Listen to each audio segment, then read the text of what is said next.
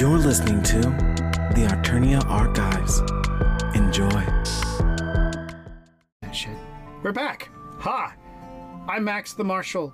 With me is James, playing Father Cross. Hey. Sarah, playing Anne McDade. Hello. Ollie, playing Rusty. Something like that. All right. The train is moving finally on this second day. This is the end of the third day. I apologize. End of the third day. The train's moving.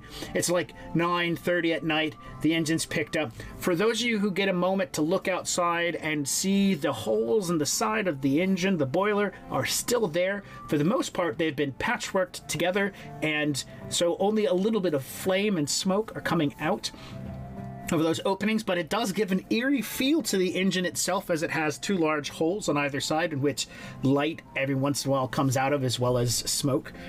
So the engine definitely looks like it has had one hell of a ride. No, just me? All right, fair enough. I was going for the whole hell of a ride. Anyways. I noticed. I didn't like it. I'll try harder. Please don't. Please don't. All right. So, yeah, it's to be a peaceful night. There's no other shoe dropping, people ripping open faces and chewing off other people, no tornado taking part of a train. It's quiet. Those who are slightly tipsy and wear themselves out definitely are getting a good night's sleep on a comfy bed. Those who choose not to sleep, of course, at least have a comfortable ride and a chance to repair some of their garments, if they so choose to, or a variety of other things. But what is Father Cross doing as the night rolls on? Is he planning on getting some good old shut-eye? Because he's a mere mortal, guided by God's hand. Did we lose him? No, I'm here. Well, I just had... Well, apparently I blanked out because I heard you take a pause and then you went, did we lose him? So you missed the part. You're still freezing a bit then. Father Cross, the train's moving. People are rejoicing. But for the most part, people are going the fuck to bed because they're tired. So much excitement. What does Father Cross want to do as the night rolls on and we cut scene and immediately head into Dodge City? Yeah, we lost him again. Yeah, he is just having awful luck tonight. We will provide the... Go on to one of the others. I'm in a reset. Sounds like a plan. Sounds one... And he froze again. I hope he heard that. All yes. Right, and I'm going to put the farther... I'm going to put his picture... Oh, man, it's going to change all the pictures. We're going to swap over to the Roll20 scene. Oh, man, that's terrible. I apologize to the audience for seeing such a... Let me just... Which one is that? Nope. There it is. Go away. There. All right. So you get to see our wonderful map because we're about to lose one of our players. It's going to screw everything up, and I don't want to do that. All right. Which one? Are we looking at this one? There it goes. He popped off. So, Anne, you're staying up. And what do you want to do with your night? I kind of just reflect on this whole trip and what I've learned and experienced. I'm a little like I still have a little adrenaline going from having given my secret. So I probably can't sit still. I'm gonna take up the mantra of the mantle of walking the train and just kind of checking on anyone that is awake and kind of running a patrol. I'm keeping an eye out, but it's really, out of the windows and stuff like that because of what has happened. But I know no one else is really going to see me as patrolling. So it'd probably look to an outsider like restlessness. Okay. You get a chance to catch up on Bixby because he's probably asleep. But, you get a chance to see Dr. Webb. Nope, he's probably passed out. Checking up on all his patients. Miss Thompson, she's definitely asleep. So as you begin patrolling the cars and moving about, do you just want to do the 3 passenger cars then?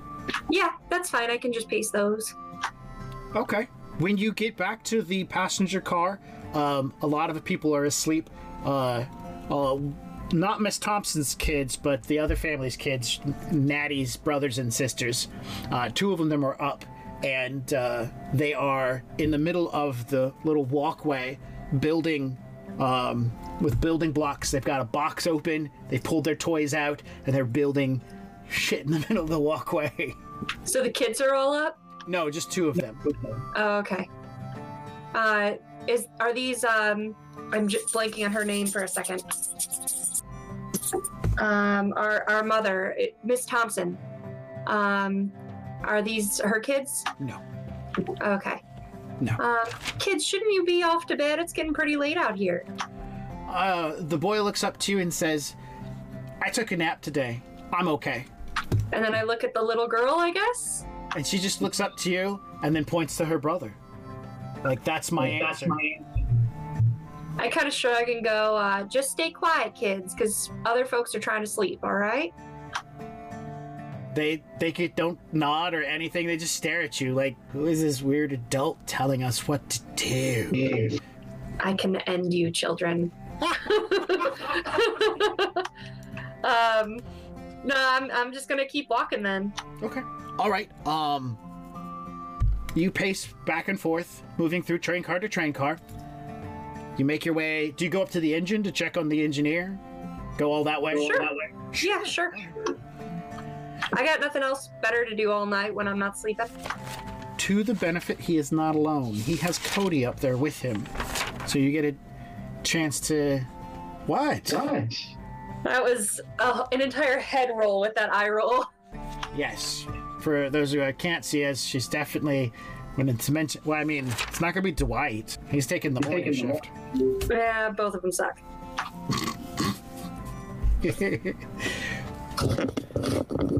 Alright, yeah, I go up there. How y'all doing up here? Train running back to normal? Mr. McAllister, with a wide smile on his face, says, she is holding together in such a way that I am happy.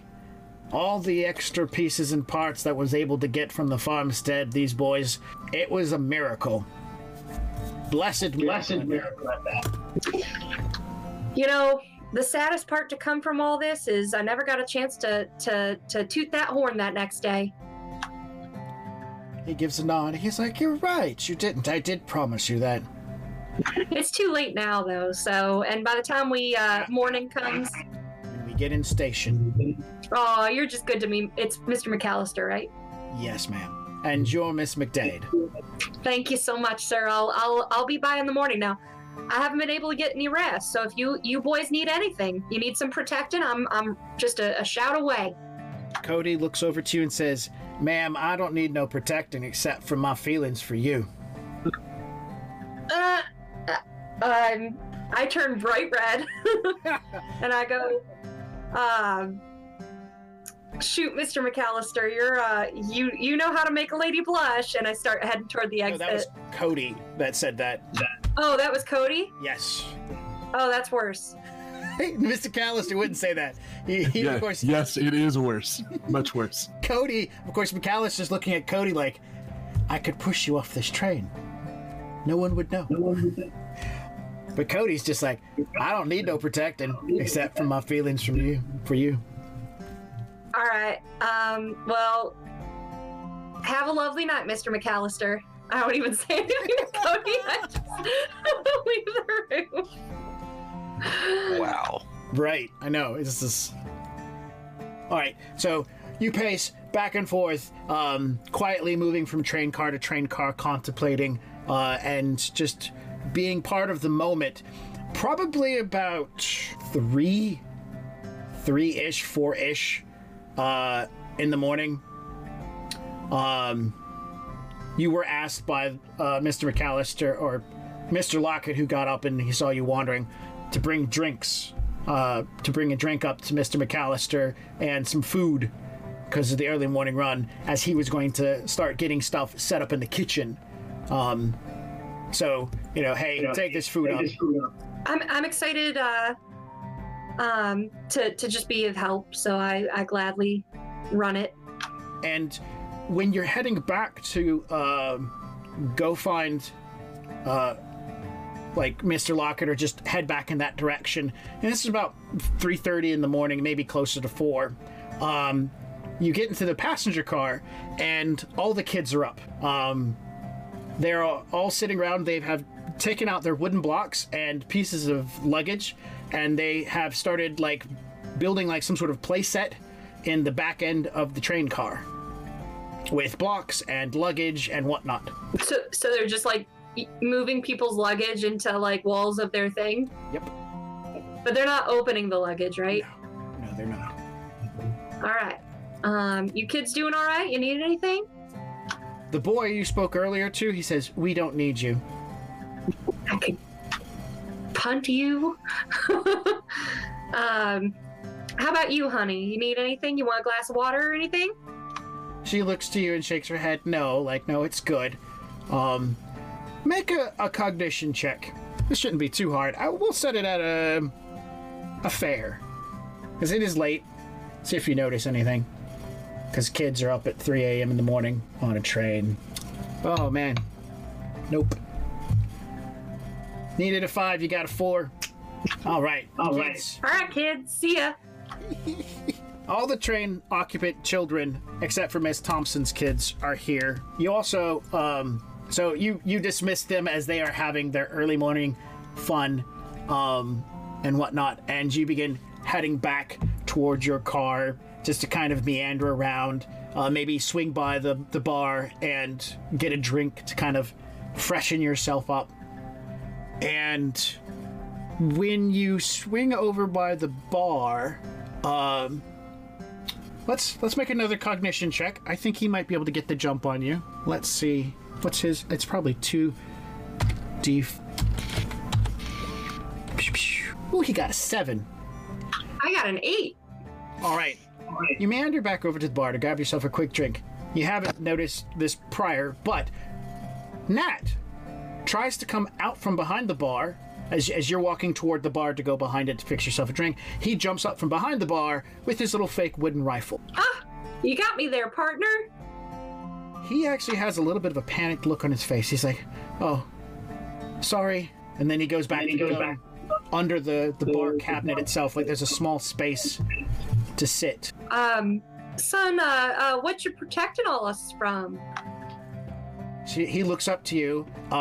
You realize at this point, as you're now looking down at him and at the right angle, he's got tears on his cheek. He's like, "I'm not protecting, I'm trying to hide." What are you hiding from, honey? The other kids. What's... My brothers and sisters, they're not okay.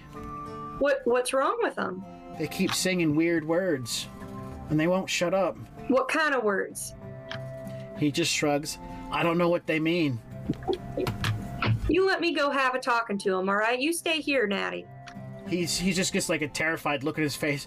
"Be careful." I'll kind of do the the brush up the nose and Right. You're gonna spit. give him a nod. Yeah. And I'm gonna head back and check on those damn kids.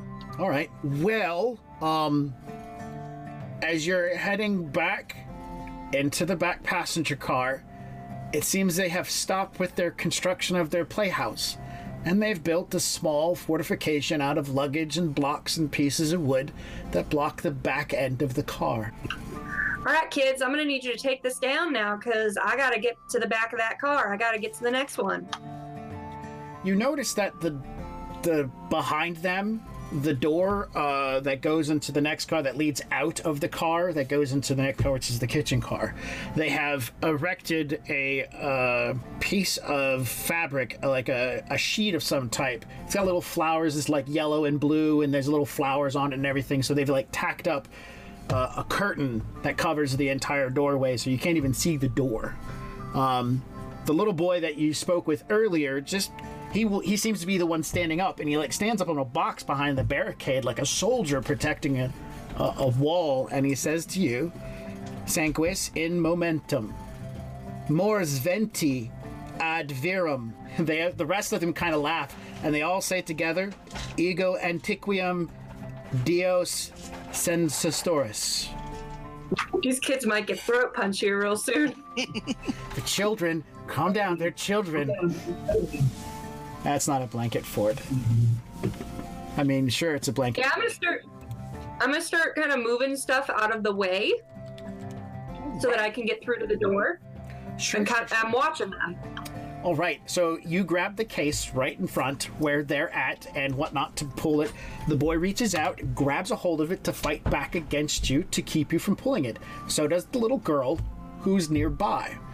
The older brother picks up a broom handle and jabs you into the shoulder. Since your focus is mostly on moving the tower out of the wall section out of the way, it's real easy for him to take the broom handle, put it into your shoulder, and push you back. "Get away, we're playing," he says in perfect English. So I have the evil eye, which I think is a very momish thing to use. And I'm also going to put a touch of the voice into it. Not the voice of the dam, just the voice, which gives me a +2 to persuasion. And I'm going to give him the look, and I'm going to say, "Clean up and get to bed." All right. We're going to put this as a hard, so you need a 9 or better. Ooh. 22. Get your asses to bed. They fight with it almost as if some sort of a physical restraint is trying to keep them from getting past you and getting away. As you can see, they are struggling with something physically or mentally. It turns more into them like trying to like walk past and gotta get to, you know, and like the eldest boy has got the hardest time with it, while the younger kids quickly, you know, they disperse quickly, trying to run toward where their parents are at. One of the younger children, he's like the middle-aged boy. He doesn't really budge as much as the rest of them, like fighting-wise. He's walking past you and says, 40 days and 40 nights, your God made rain to make things right. It's like a little ditty, a rhyme almost. And then the other ones start picking up on it as they're trying to flee. He tried to kill all of man and all things that walk the land. He could not kill my master here, but he tried again. And they all stop and quietly say, "Out of." He sent an angel, and he stopped at this point in front of you, and he's looking up at you. This is the last boy. You can see that his hands are like grabbed a hold of the pew next to him, and he's trying to pull himself, but it's like his body is like lurching back so it can stay where he's at, looking up at you. Who cast out the darkness with his love.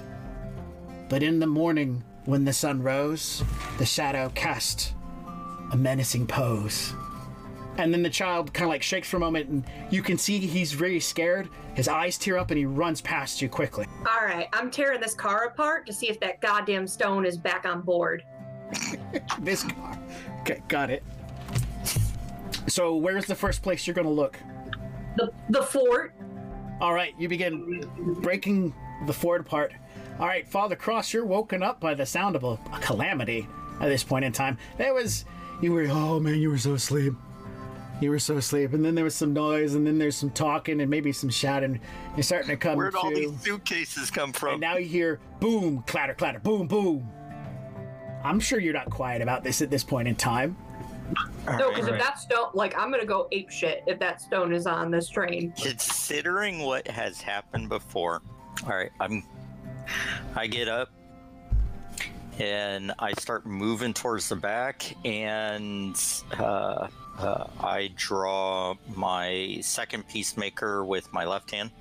Okay, so you're like blinky-eyed, like, oh, what's going on? Got to get my gun out. Children to shoot. Yeah, exactly. I'll explain to their mothers what happened. Okay, but no, with that amount of noise and the fact that no one is shouting for help, that means usually, we got someone trying to board the train without a ticket. All right, so you get up, you get out of your little sheet area, and you look down the center road to see Anne McDade throwing luggage around. That's the best description I got. Other adults, kind of waking up to the sound of it, like, what's going on? But you're the first to get up and move. Okay. And considering my past, my little bit of, mouth gets away from me before my brain can fully wake up. Lose a corset, Miss McDade? I look at, look back over my shoulder at the father and say, remember that big box? I think it's talking to people again and starting to control them too. There were kids that did a little devil hymn at me before I chased them off, so I think they're trying to protect that stone here. So I'm trying to find it, see if it's in here. I holster my revolver. What do they say? I'm moving forward about this point to start. They said something about your God sent the flood to try to get rid of evil and couldn't stop my master. I'm probably totally butchering this, but and there was something controlling their movements. Like the kids were trying to run, but there was something holding them back, making them get sassy with me about God and the devil. All right, I start helping her tear it apart. Okay. To look for this thing. All right. Well, Cognition checks. Make what? Cognition checks. We'll put it at a fair. I'm not very good at cognition checks. And you and Father Cross have moved these boxes. You begin looking underneath chairs and stuff like that. Father Cross, you know the crate she's talking about, but nothing around here is that big. And that's what you're really looking for. But what's caught your attention is the fact that after tearing everything down, there's still that curtain between the two cars, blocking off the back door. Pull it open. All right, you grab a hold, rip the curtain down. There's no door. There's an open way between this car and the neck. But they don't seem to be what you would expect between the two trains. The little railings and little walkway. Instead, it seems to be like a cave between the two train cars, connecting them. In the next car over, you can see that the walls of this cave or whatever seems to be soft, pink, and reds. The floor melts away in some places, reappears in others, and you can see the Mr. Lockett standing at the stove not too far away, and he's cooking. And the train car looks a bit different. The light that comes out of it is red. Really, really red. Nothing in that light in the room would even make sense. No torch, no fireplaces ever in your craziest imagination without some sort of theatrical effects created that kind of light that seems to be coming from every nook and cranny in the train. All right. You're still hearing her looking for stuff behind me? Yes. All right. This will probably grab her attention too, but I say it in that tone that's the same as a fire and brimstone minister. Mm-hmm. I go, Mr. Lockett. Mr. Lockett turns to look at you. His eyes abnormally project a red, eerie light. Morning, Father Cross. How do you like your pang? I think we need to talk.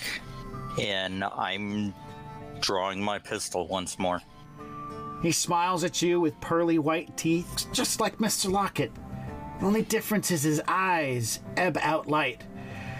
Now, Anne, as you've grabbed this case and you've slid it to one side and you're looking underneath this train car and he tears that curtain down, your guts begin rolling around.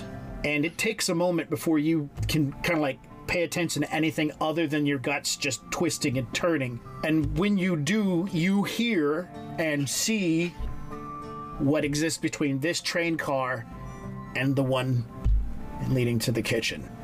Tomahawk's out. Mr. Lockett turns to you and says, "Do you like syrup?" As he slides over another pancake onto a stack. It seems like a rather innocent thing, except it's just off. Father. About this time, I'm initiating the protection miracle. Unfortunately, it can only be done on myself. The father starts going, "Oh, no. Sorry. You're good. We're gonna slide back over to the other scene and see if the cameras didn't mess up. Yay! You can see the father's doing this. Oh.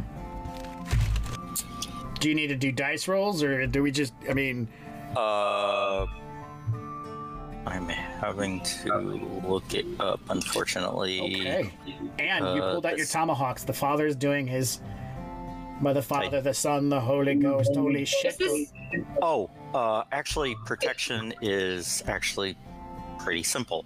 All I have to do is make a faith check, and for the next round, I think he has to make a spirit check against my faith to be able to attack me. Okay. If Anne is not protected by it, but I can protect her indirectly by staying between him and her. Of course, because he's. But with those tomahawks out, I don't think I will. I don't know. He's got a spatula. Sweetie, don't worry about protecting me. Okay, so he's got to make a 16 spirit check just to attack me directly. Yeah, he's not even going to worry about rolling. Or do anything that would cause me any sort of harm. Physical, emotional, mental. Anything that So he can't emotionally harm you. He cannot be hostile towards me in any way. No, harm. He can't emotionally harm you. Be like, say something rude. Your Hey, face Father is ugly. Cross. Hey, Father Cross, looking fat today. He can't do that. He's got to make a dice roll just to insult you. Okay, that's a cool power. I guess I'll roll so I can use my insults I wrote down. What I got to roll? Spirit. All right, so it's based off the thing's half spirit. So we will roll at that. Nah. Instead, after you do it, you're just. What, are you gonna just stand there then? He's pouring another pancake. All right. I'm cocking the hammer on it because right now, does anything odd? Is there anything odd about the pancakes? Because pretty much the walls, the ceiling, his eyes, that was the only unusual thing you described, right? That's right. The walls between, there's a tunnel between the car you're in and the kitchen car. And the inside lining of that tunnel is red and pinkish in nature and seems to be soft, like cushiony material. You haven't touched it yet. It also seems to glisten slightly in that horrible red light. In the next car over, there is red light. The fireplace, there's no light coming in from outside, like sunlight or anything. It just seems like between the cracks, red light is coming in. So the whole room is illuminated. The car itself seems rather normal in that effect. From what you can see, there's nothing abnormal to it. His eyes are glowing, and that's pretty much all you got, because he's right there in the doorway where the stove is, cooking pancakes. Mr. Evil Lockett cooking pancakes of evilness. All right, so if I can, because I asked Father, and then he stood there blessing himself and thinking real hard. So instead, I'm gonna, in the sweetest voice that's got the +2 to persuasion, I'm gonna go, folks, y'all just stay right there in your compartments. We're just going to be checking something out. We'll be right back with you. And then I'm going to step forward and I am going to stab that goddamn tunnel of fleshy yuckiness. I didn't say fleshy. I described it as red and pink and soft like... I'm going to stab that tunnel of fleshy yuckiness. The way she described what she was trying to persuade the normal folk, I just imagine that technical colored screen coming up. Beep. All right, make a foolproof, so got to get a 3 or better just to hit. just to hit it. For the tunnel? Yes. No other modifiers. It's not going to dodge out of the way. Excellent. Your tomahawk definitely hits it. I'm assuming you've got the ability to do quite a decent amount of damage to it. I mean, I hope so, because I got my 2d6 for the tomahawks, right? And then I got the my strength check, Yes. which is now 5d12 instead of 4d12. Somebody's been spelled. Plus 2, Oh. because I'm a berserker. Let's go ahead and do some damage. 5d12 plus 2. What's your highest? 1 second here. Trying to find that formula again. Got it. I will not send this in Twitch. I will not send this in Twitch. Excellent. All right, now the 2d6 from the actual tomahawk. Excellent. You chop into this fleshy wall, piercing it, dragging the tomahawk down, and cutting a sizable opening into it. When you do, there's a lot of red light that seems to be on the other side. Smoke, as you can see through. There's like red light. It seems to be flashing red light almost, and a lot of smoke seems to come through that hole. That wasn't expected. Is there any reaction?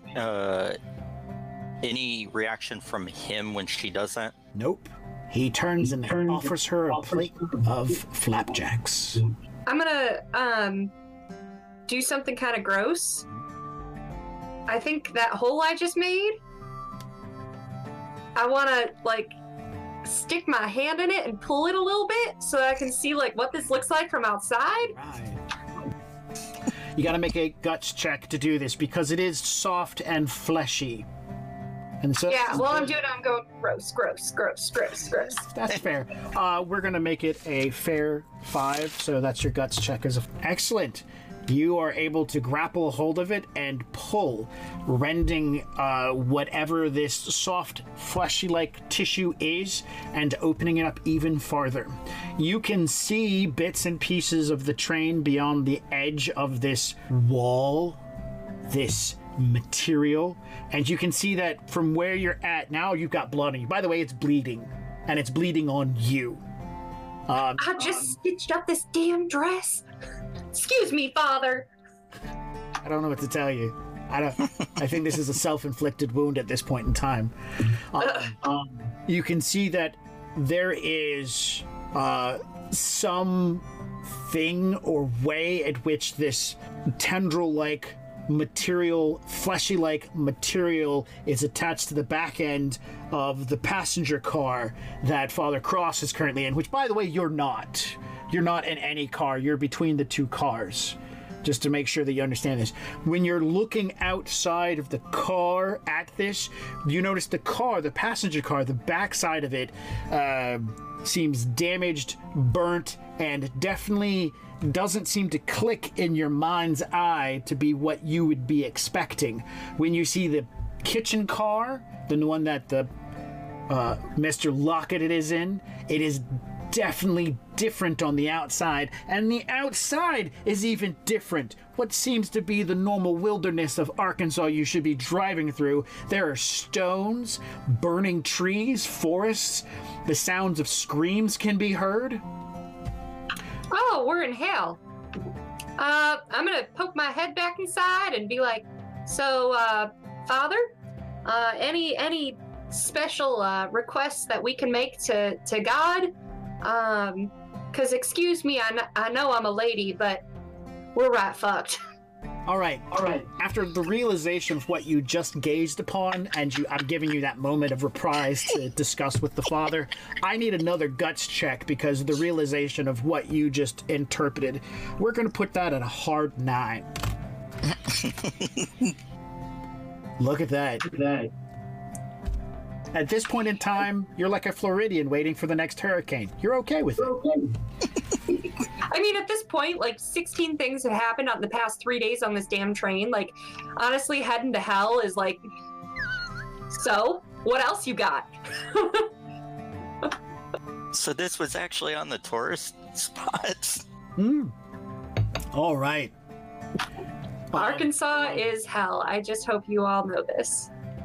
So at this point in time, since you have not accepted the plate of flapjacks from Mr. Lockett, he's going to casually step past you and head into the next car. Oh, no, he's not. Oh, yes, he is. Yep. This I'm not smoking allowing stack of flapjacks comes out. I wouldn't even say they're steaming hot. They're smoking hot. They are like effervescing, a contrail of brimstone-like smell. I'm stepping in front of him. He says, "Would you like to try the most sweetest pancake?" No. Max, you're creepy as hell. Miss McDade, Yes, Father. I think it's best we need to get everyone that can do something that can possibly help to deal with this. You want me to get Ollie? Ollie and Lorraine come to mind, but also get the sister and her boys. Pinkertons, too. One of the passengers in the train goes, "I'd like some pancakes. I know it's kind of No, early, you but..." won't.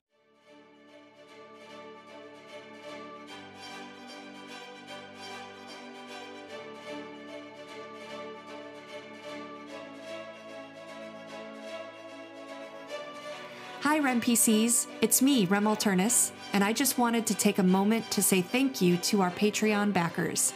Seriously, your support makes all of what we do possible, and we are all extremely grateful for each and every one of you. If you aren't yet a Patreon backer, you can head over to www.patreon.com/RemAlternus to check out the different tiers and rewards we have available. All Patreons get access to our podcast releases a week early, get their names in the credits of our live streamed shows, have first dibs on any casting calls for new games and shows we produce, and more. Once again, you can join our Heroes Hall at www.patreon.com/RemAlternus, and thank you all again for listening. Now back to the show.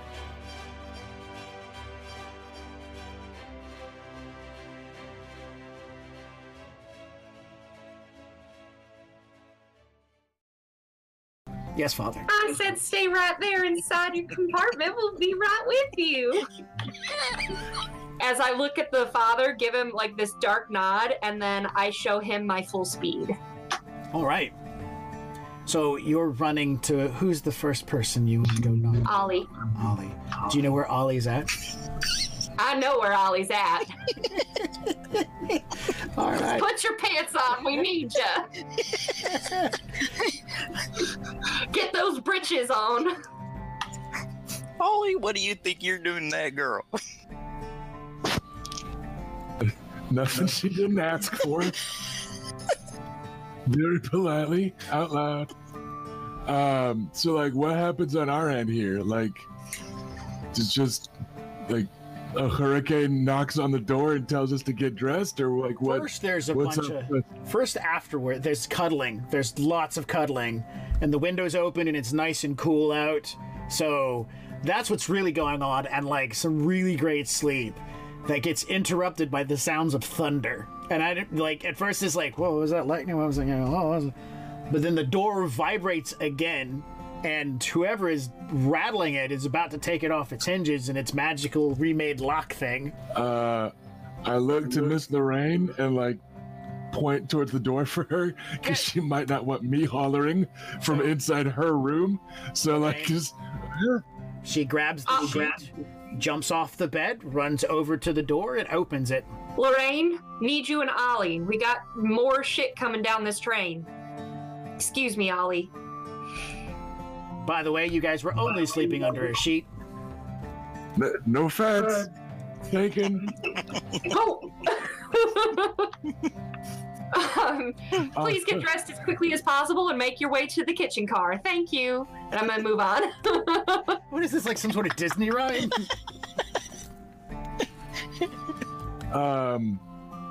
So what exactly was the instruction? It was like Authorized we need personnel only. like what was the exact thing that you said we needed? Shit's hitting the fan again, basically, and we need you at the kitchen car. Okay, so we did get instructions for kitchen car. And I'm gone. Heading to the to Ollie's folks. Ollie is gonna put on his breeches and his gun belt, and then just grab Father Cross's rifle and take off. Lorraine will slide into a dress and grab her cards. He figures that's dressed enough in an emergency. Ditto. She's already wearing her little amulet. She put that back on after things were over with. And then she'll grab her cards, slide into a dress, and head out the door. The two of you begin making way. The whole train is awake. Everybody's up and moving. But first we need to deal with Father Cross. Father Cross, the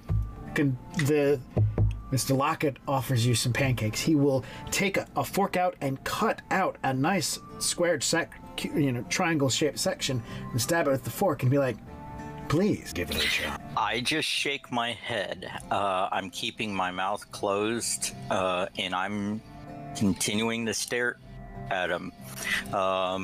As it goes down, I'm re-invoking protection. Well, technically, he's offering you pancakes. It's not... Right. You're not hostile. No physical, mental, or emotional damage is going to come from pancakes. Well, I found Miracle. It's direct...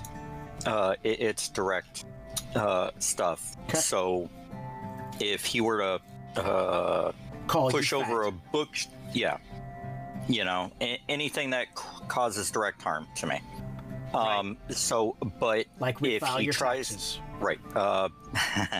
But if he tries to get around me, I'm stepping to keep in front of him, between him and the rest of the train. Okay. I'm also every time I invoke it, I'm also invoking Armor of Righteousness, just in case he happens to bypass my protection. All right. With his spirit. And you made a really great cognition roll. What are you doing about the strange, weird aura of red light that's slowly creeping around the outside of the train? For the moment, it's not moving with him. It's moving past him. Blackening out the windows, shutting them if it needs to, covering them, and between the boards on the train itself begins to ebb in crimson light. The children behind you all begin to sing in chorus. That creepy, strange language. Sanguis in montem morvenes adverum. I have Latin. They're singing, the blood runs up the hill, death comes for all man, the old gods have awoken, and you will all die. Is this coming from the hole she put into the bits between the cars? What? No, the singing is coming from the children behind you. No, the aura. Oh, look at that! Yeah! Bam! By the way, I added some bits thing. It's really cool. We got to. That was me. That was you. I was playing with Twitch. Thank you. Right after I invoke Armor of Righteousness, I'm gonna do something that is actually going to drop my protection. Oh no! Then you have to eat pancakes. No, actually, he's saying that as you're thinking about what to do. He's like, "Oh no! Now you're going to have to eat." I shove him hard. Oh no! All right, his strength versus yours. He's just a tiny little man. So mean to him. So mean to Mr. Lockett. He just wants to check your tickets and give you pancakes, and you're pushing him around. Yeah. Ooh, more cheers. Does this mean I get chips? Do you want a chip? Yeah. You just defeated the bot? Fuck yeah, you get 3 chips. You can put those 3 chips wherever you want. Everyone do bits. It's great. All right, 2d6, exclamation K1. Bam, there's his strength test, a whole whopping 8. Actually, we're going to put that at a 6. We're going to make it up a 7 because he's holding a plate of pancakes. He's really not focusing on standing up straight. It's going to be done by a priest. Well, since I'm shoving him, can I actually make a brawling attack rather than a strength check? Sure. Excellent. 6. That's going to hit him. Go ahead and do your strength damage. You punch him. You punch Mr. Lockett. And we got to also roll a d20 to determine where you hit him. Remember to add 2 because you're actually punching. Yep. Boom. Timing. A picture of Father Cross shows up. Mr. Pancake Hater. Hold on, I'm on the wrong tab. You said add 2 to it. Yep. Let me see if that added the 2 in there. No, you're adding 2 for location because you're punching. You need to roll a d20. Add 2. There we go. 18. Fuck it, that's high enough. You hit him in the head. Roll an extra d6. Or whatever the hell you roll. 2d6. Yes. Just hit that beautiful bean button again. 6. Excellent. 6 and 8 is 14. That's 2 wounds to Mr. Lockett's head. I think he will definitely have problems counting tickets later. Boom, you punch him. He staggers back. Plate of pancakes careen to the ground. Sticky side down. Splat, splat, splat. Plate clatters. He stops for a moment. Man of God striking first. As he's looking, I'm pulling out my I keep having to look up the name. It says force amplification mace. All right. Since you've engaged in this guy, there are a total of 15 windows in the car. And at the start of this, it had encompassed none. It has moved to 1 window, and because now you're in a brawl with him, we're moving on to the second one. And you have reached the Blake and his brothers, and got their attention. Ollie and the rest of us need your help. Meet us at the kitchen car. And I'll poke my head in just to say that, and then I don't really care to engage any further with these guys, so I kind of duck my head back out and take off running, so if they peek out after me, I'm just gone. Okay. All right. And make a quickness roll.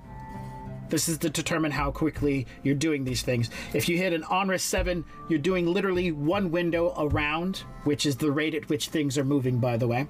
And if you get a raise off of that, you're doing 2 windows around and stuff like that.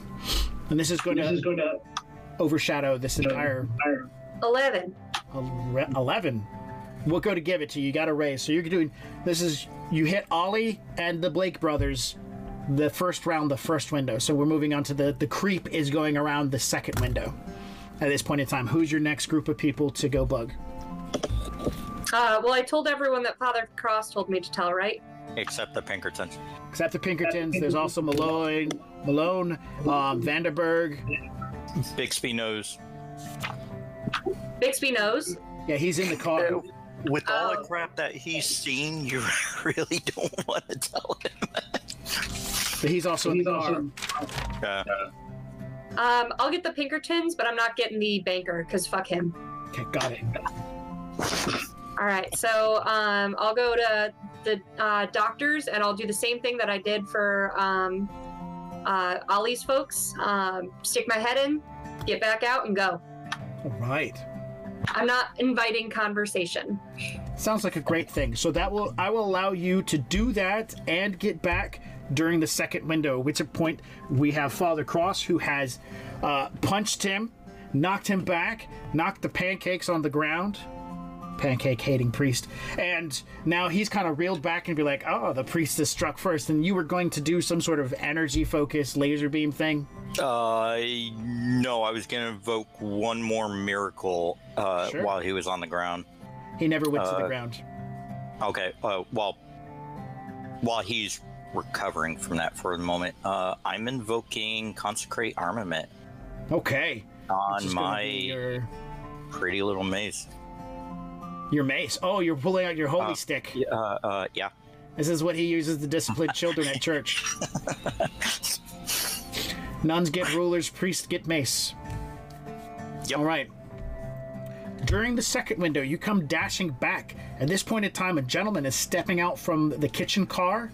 He is a bit of a taller gentleman in a button-up shirt. He's got a cowboy hat in his hand, and he's kind of looking at you guys.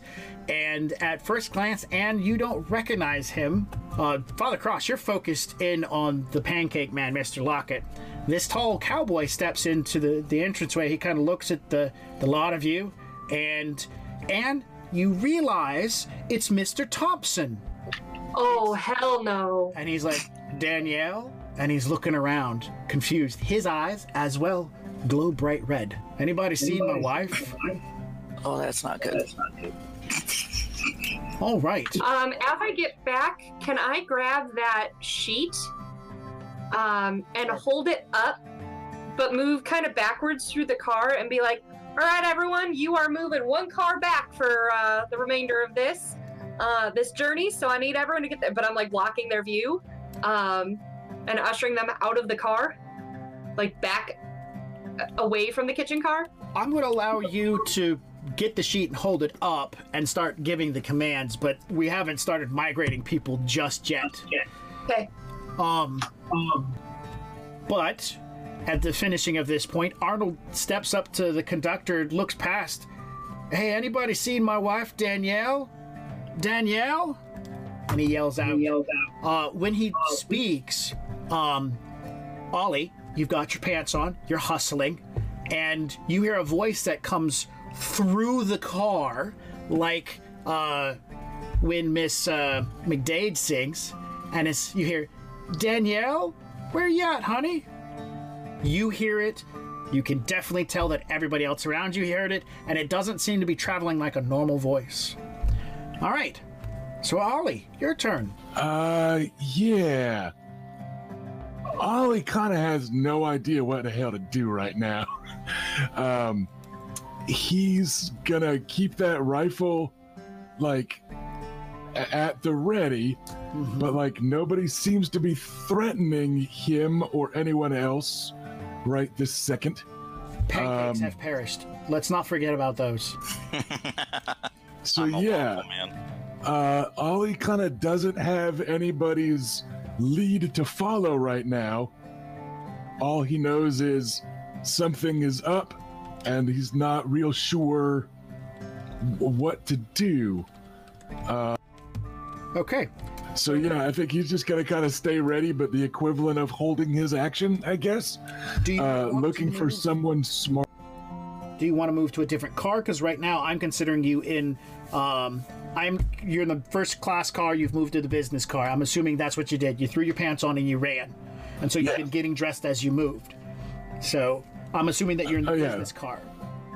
And he'll head towards where she said the trouble was. Passenger car. So you're continuing on the course to the passenger car. Okay. Yeah. And he's, like I said, unless he's seeing something that needs a shooting, he's just going to head there and look for somebody's lead. You don't see something that needs a shooting, but as you're heading in that direction, you see Natty. He is hiding behind the side of the bar with his wooden rifle, and he sees you, and you can see that he is hunkered down in a position similar to somebody taking a prone position for a good shot. And he, you can definitely tell he looks pretty terrified. Okay. I will scramble to Natty. He will, as you get close, he's like, the other kids, they gone all weird. They gone all weird, Ollie. And he'll be kind of down on one knee, shamelessly just kind of scramble down to where he is and like looking around like, what do you mean? And where are they at? And he points because now they're being ushered out of the car. They're coming this way.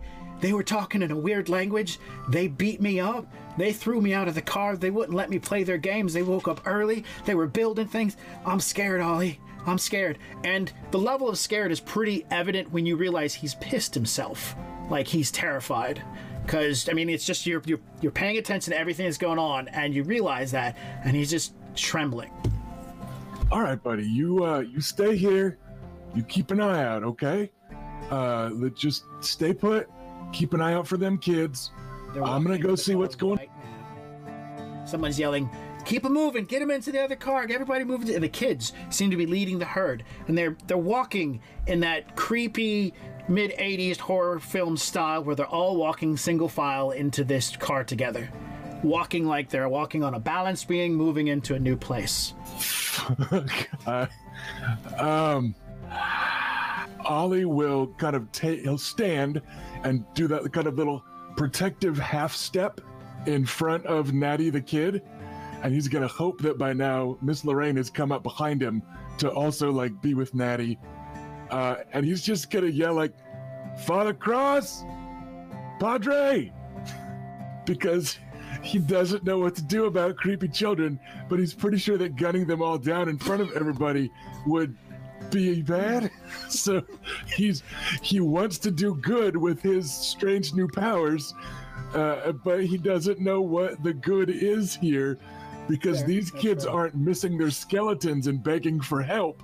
So he's like, I don't know if this counts. Like, I felt really good about the last one. That felt really clear to me, but like, I don't know about creepy kids. So he's just gonna like holler and see if somebody, he considers Father Cross and or the Pinkertons to be kind of authorities on this sort of thing. Okay. So he's gonna holler for somebody's, or the sister, just hollering for, somebody's lead to follow. All right, well. I feel like Ollie would be like, I need an adult! I need another adult!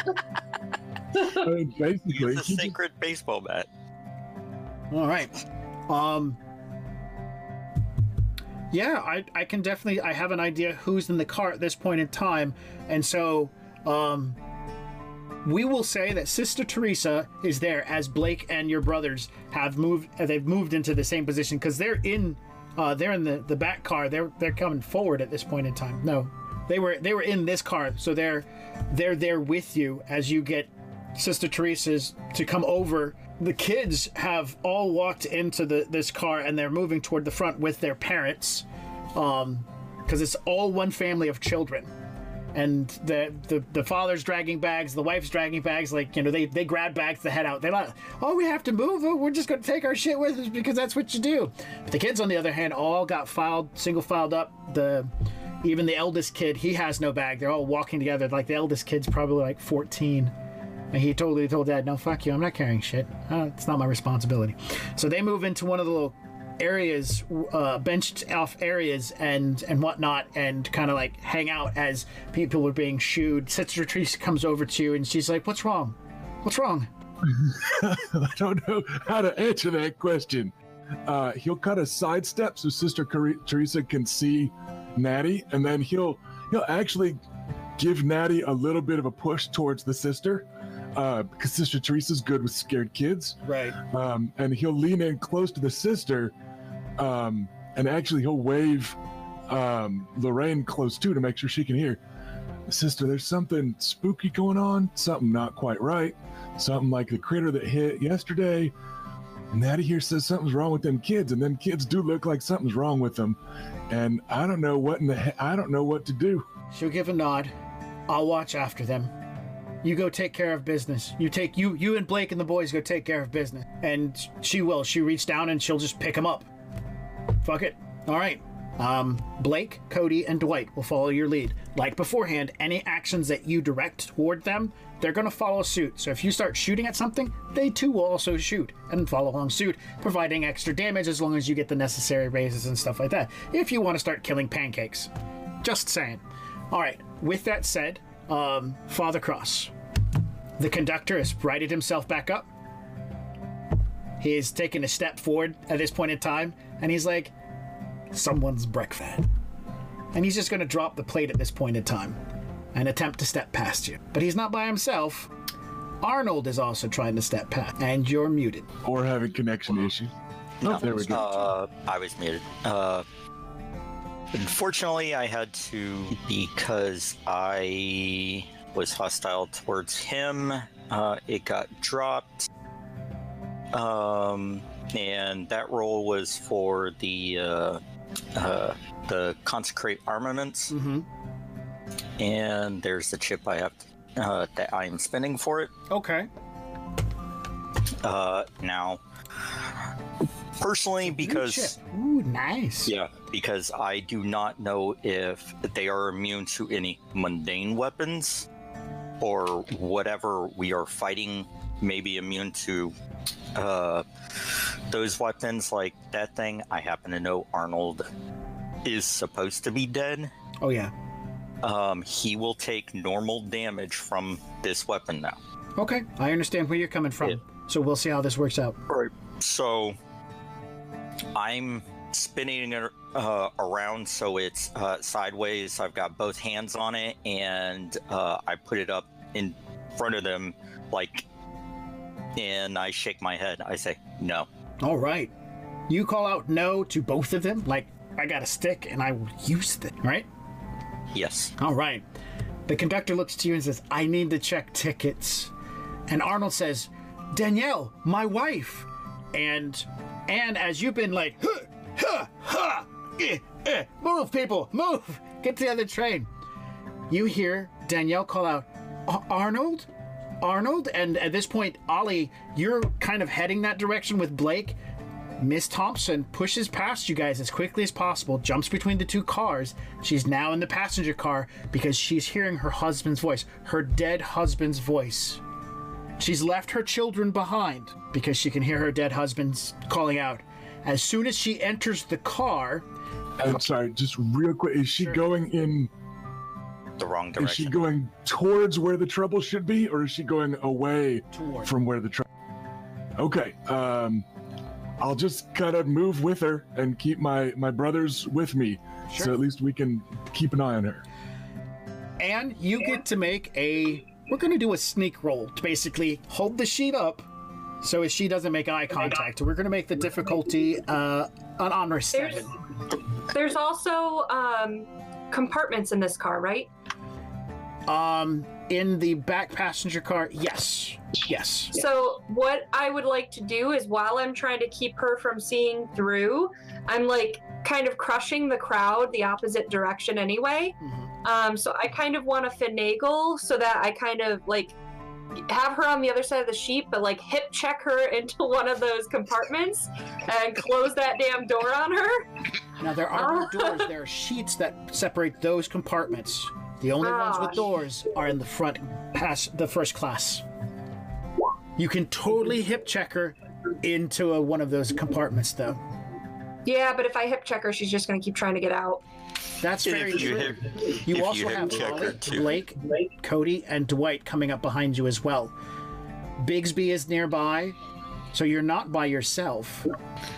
And if you hip check her too hard, she's going through a wall. I'm going to hip check her, but I'm going to look to Bixby and be like, keep her in there. Okay, so you maybe hip check her into his little cubicle that he's currently in? Yeah. Okay. Instead of a sneak roll, just make a brawl and beat a fair 5. And if you don't have brawl, you can use your tomahawk skill, but you suffer -2 penalty. What's that under? Deafness. Yeah. Yeah, I don't have brawling, so I'll use my throw-in. Your tomahawk. And then I'm at a Tomahawk. Oh, fighting is under nimbleness. Yep. That's right. All right, so I'll take away my +2. All right. You hip check her into the bin, the little area with Bigsby. He grabs a hold of her and tells her to be quiet. Ollie, you've moved in. You've seen this going on. You're helping people get out of the way. This is now the second window is over. We're moving on to the third window out of 15 people. So there's a lot of windows. As this red light is blocking out, shutting windows along the side of the car, the light is coming through the walls, the ceiling, and the floorboards, between the boards themselves. And it flickers a lot. So the back end of the train car is becoming red. The beginning of the third round, or the third window, Arnold grabs the sheet and rips it. Not because he's able to tear it out of your hands, but because the fabric is weak, he's going to be able to rip it. And he's right in front of you, and he goes, "Where's my wife?" That's where we're going to start with. Father Cross is about 2 to 3 feet behind Arnold because Arnold has stepped around him. You can try all you want, but there's no way you're going to block both of them. The conductor, on the other hand, is quite happy to be blocked by the priest who decided to decimate his pancake stack. He's still trying to rationale with you as you've got to stick out like he's moved to one side. So as you shifted to go after the priest, after the conductor, Arnold was able to step around because he's taller and lankier. You can try to swing at him if you want, but you'll be taking your eyes off the conductor. You make that choice. All right. We're going to start with Father Cross. All right. Now, you said his eyes were the only things that were not normal on him. Their teeth are really white. Like they use some sort of dental cream to clean that stuff. Oh, were they that white to begin with? No. You get pretty when you're dead or in hell or whatever. Doesn't matter. I look at him and I say, "You aren't Mr. Lockett. I have no shame in what I'm about to do." All right, so what's your action? All right. I'm swinging on him. All right. This means we draw initiative cards. Talk has started. Actually, real quick, we are supposed to wrap up at like 6. Could we start with the fight next scene instead of like trying to kick it off this time? I don't want to be a party pooper, but You're right. it is you're right. about quitting. It's quitting time. Oh, so it's the initiative at the beginning of the next show. Man, hell's creeping up on this train. Bixby's trying to keep Mrs. Thompson from making a mistake. Arnold's come back to life. We're going to have a Harrowed versus Hard fight. Oh, it's going to be scary as hell. I'm so ready. Oh, and can you guys stop this train from being taken by hell? This train has been doomed since it left. I don't even remember what we came from anymore. It was too long ago. Episode 1, we came from episode 1. Yeah. He's not laughing because it's funny. He's laughing because he's scared. No, I'm laughing because it's true. All right. Some really amazing role-playing happened. A lot of the session was about It was fun. I had a lot of fun. I definitely believe you guys deserve the 5 bounty that is awardable by the mechanisms of the game, but I don't think it's enough, so I'm going to give you guys 6 because we're about to enter into one of the largest fights of the game. And so we're definitely gonna go from there. 6 bounty. I should write that down in my little notes. Man, you guys had fun. Did you guys have fun? Because I had fun. I should say that. Yeah, I've been enjoying every minute of this. Yeah, this has been a lot of fun. Heck yeah, man. Cool.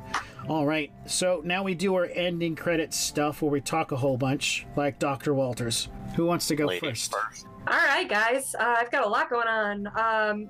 Catch twitch.tv/Master of Rem for a lot of new streams that we're doing. So we just started yesterday our D&D episodical series, which is 2-hour mini sessions of D&D campaigns, starting with the starter set. And we'll have a rotating cast for each adventure. So that's a nice digestible way to get into Dungeons & Dragons if you haven't already. We also are doing we've been doing a monthly Shadowrun game. It looks like that's going to be going into twice a week. We've got some Dresden Files coming. We've got some Harry Potter and Firefly and all kinds of good stuff. So check out our stream. Otherwise, keep an eye on us on social media at facebook.com/Rem Alternus Productions and on Twitter at twitter.com/Rem Alternus. So I'll drop that stuff in the chat. Woot! All right, Rusty's turn. Same old, same old. You should totally be watching me game every single stinking Sunday. I'm right here on Twitch on the Shadowcasters Network. On the Sundays that we're not playing this game, I'm running a Sea of which is a Song of Ice and Fire campaign, and we're up into like the mid-20s on episodes, which is kind of blowing our mind. So we got that going on. I'm in a couple Shadowrun games. One of them is Shadowrun Origins, where we're doing old school adventures that we're reskinning for the new edition. I'll toss up a link to that too. I'm in an Earth Dawn podcast. I'll toss up that link also. Basically where I'm going with this is I'm a giant fucking nerd. And whatever game you want to watch, I might have a link for you. Excellent, and we love the fact that you're a giant fucking nerd because the rest of us are a bunch of giant fucking nerds too. Original box set right now, we're doing 2 things. We're doing Deadlands. Here's our link. That's to our website. You can go there. We have a calendar. It's a Google Calendar. Click on it, and it will add it to your Google Calendar. I actually put it up there last time, and I'll be putting the next show for this one up there as well, so keep a track of it. We normally don't post our Star Wars games. Those kind of happen, and we know about them generally like in a few days in advance, and so check us out for our Star Wars. We're having some fun with it. It's a at home, at the table, fun game. Let's see, what else do we got going on? We got a Discord, so if you guys like to hang out and talk and just meet other people that are similar to yourself, is this the one? And you want to be like, oh, hey, these guys are cool. Let's hang out and talk to these people about stuff. Yeah, let's do that. Yeah, okay, let's do that. There's a link to that kind of thing right there. Come in, say hi, and we talk about stuff. We got a lot of people who hang out. It's a really decent amount of fun. We do some jokes. And if we do a casting call or we're looking for extra players, that's the first place we go when we dig for extra players. That's so yeah. If you see an opportunity for a game, it might be there. Also, Max, you had mentioned that we're wrapping up on Deadlands here, right? At some point soon, the train ride will be over. Yes. So we have been talking in the background for the show that we're going to be bringing Deadlands to a close for the season. This is like an episode, a season. Yeah, it kind of feels like a season. It should be about 11 episodes, so the next one might be the last one. It should be, unless something weird happens and suddenly the story has to keep going for number 12. We'll see. Weird in Deadlands? Nah. When that wraps up, we'll have an opportunity for an opening, and we can definitely be talking about what happens next. When the next Deadlands show picks up and moves on. Do we stick with just Ollie? Do we follow Anne as she struggles with what happens with realization of being, harrowed in this world? And does Father Cross ever figure out what the meaning of life is and why he hates pancakes? So, definitely hang out and chat with us and see what's going on about that. Bam. The last thing I could definitely mention would be my wife's soap. My wife runs a company called Pure Alchemy. She sells soap on Etsy. Definitely check it out. She also has hand sanitizer. It's pretty cool stuff. It's D&D themed. Plug for my wife's business. Bam. Right there. Go check it out. Everybody needs soap, especially this day and age. Soap is good. Soap instead of hand sanitizer if you can't get to soap and water. Thank you guys so much. Yeah, thanks guys for hanging out with us. This has been a fun night. Wow, like Rusty blew me away with that comment about just smacking the cards out of her hand. Get out of here, nerd. Look at my Yu-Gi-Oh cards. All right. Amazing. I'm going to hit the closing credits. You guys have a wonderful evening. Good night. Bye. Bye all. You've been listening to another fine tale in the Alternia Archives. Feel free to leave us a review on iTunes, Spotify, Google Podcast, or wherever you listen to our archive. So, until next time, take care of yourself, okay? Goodbye.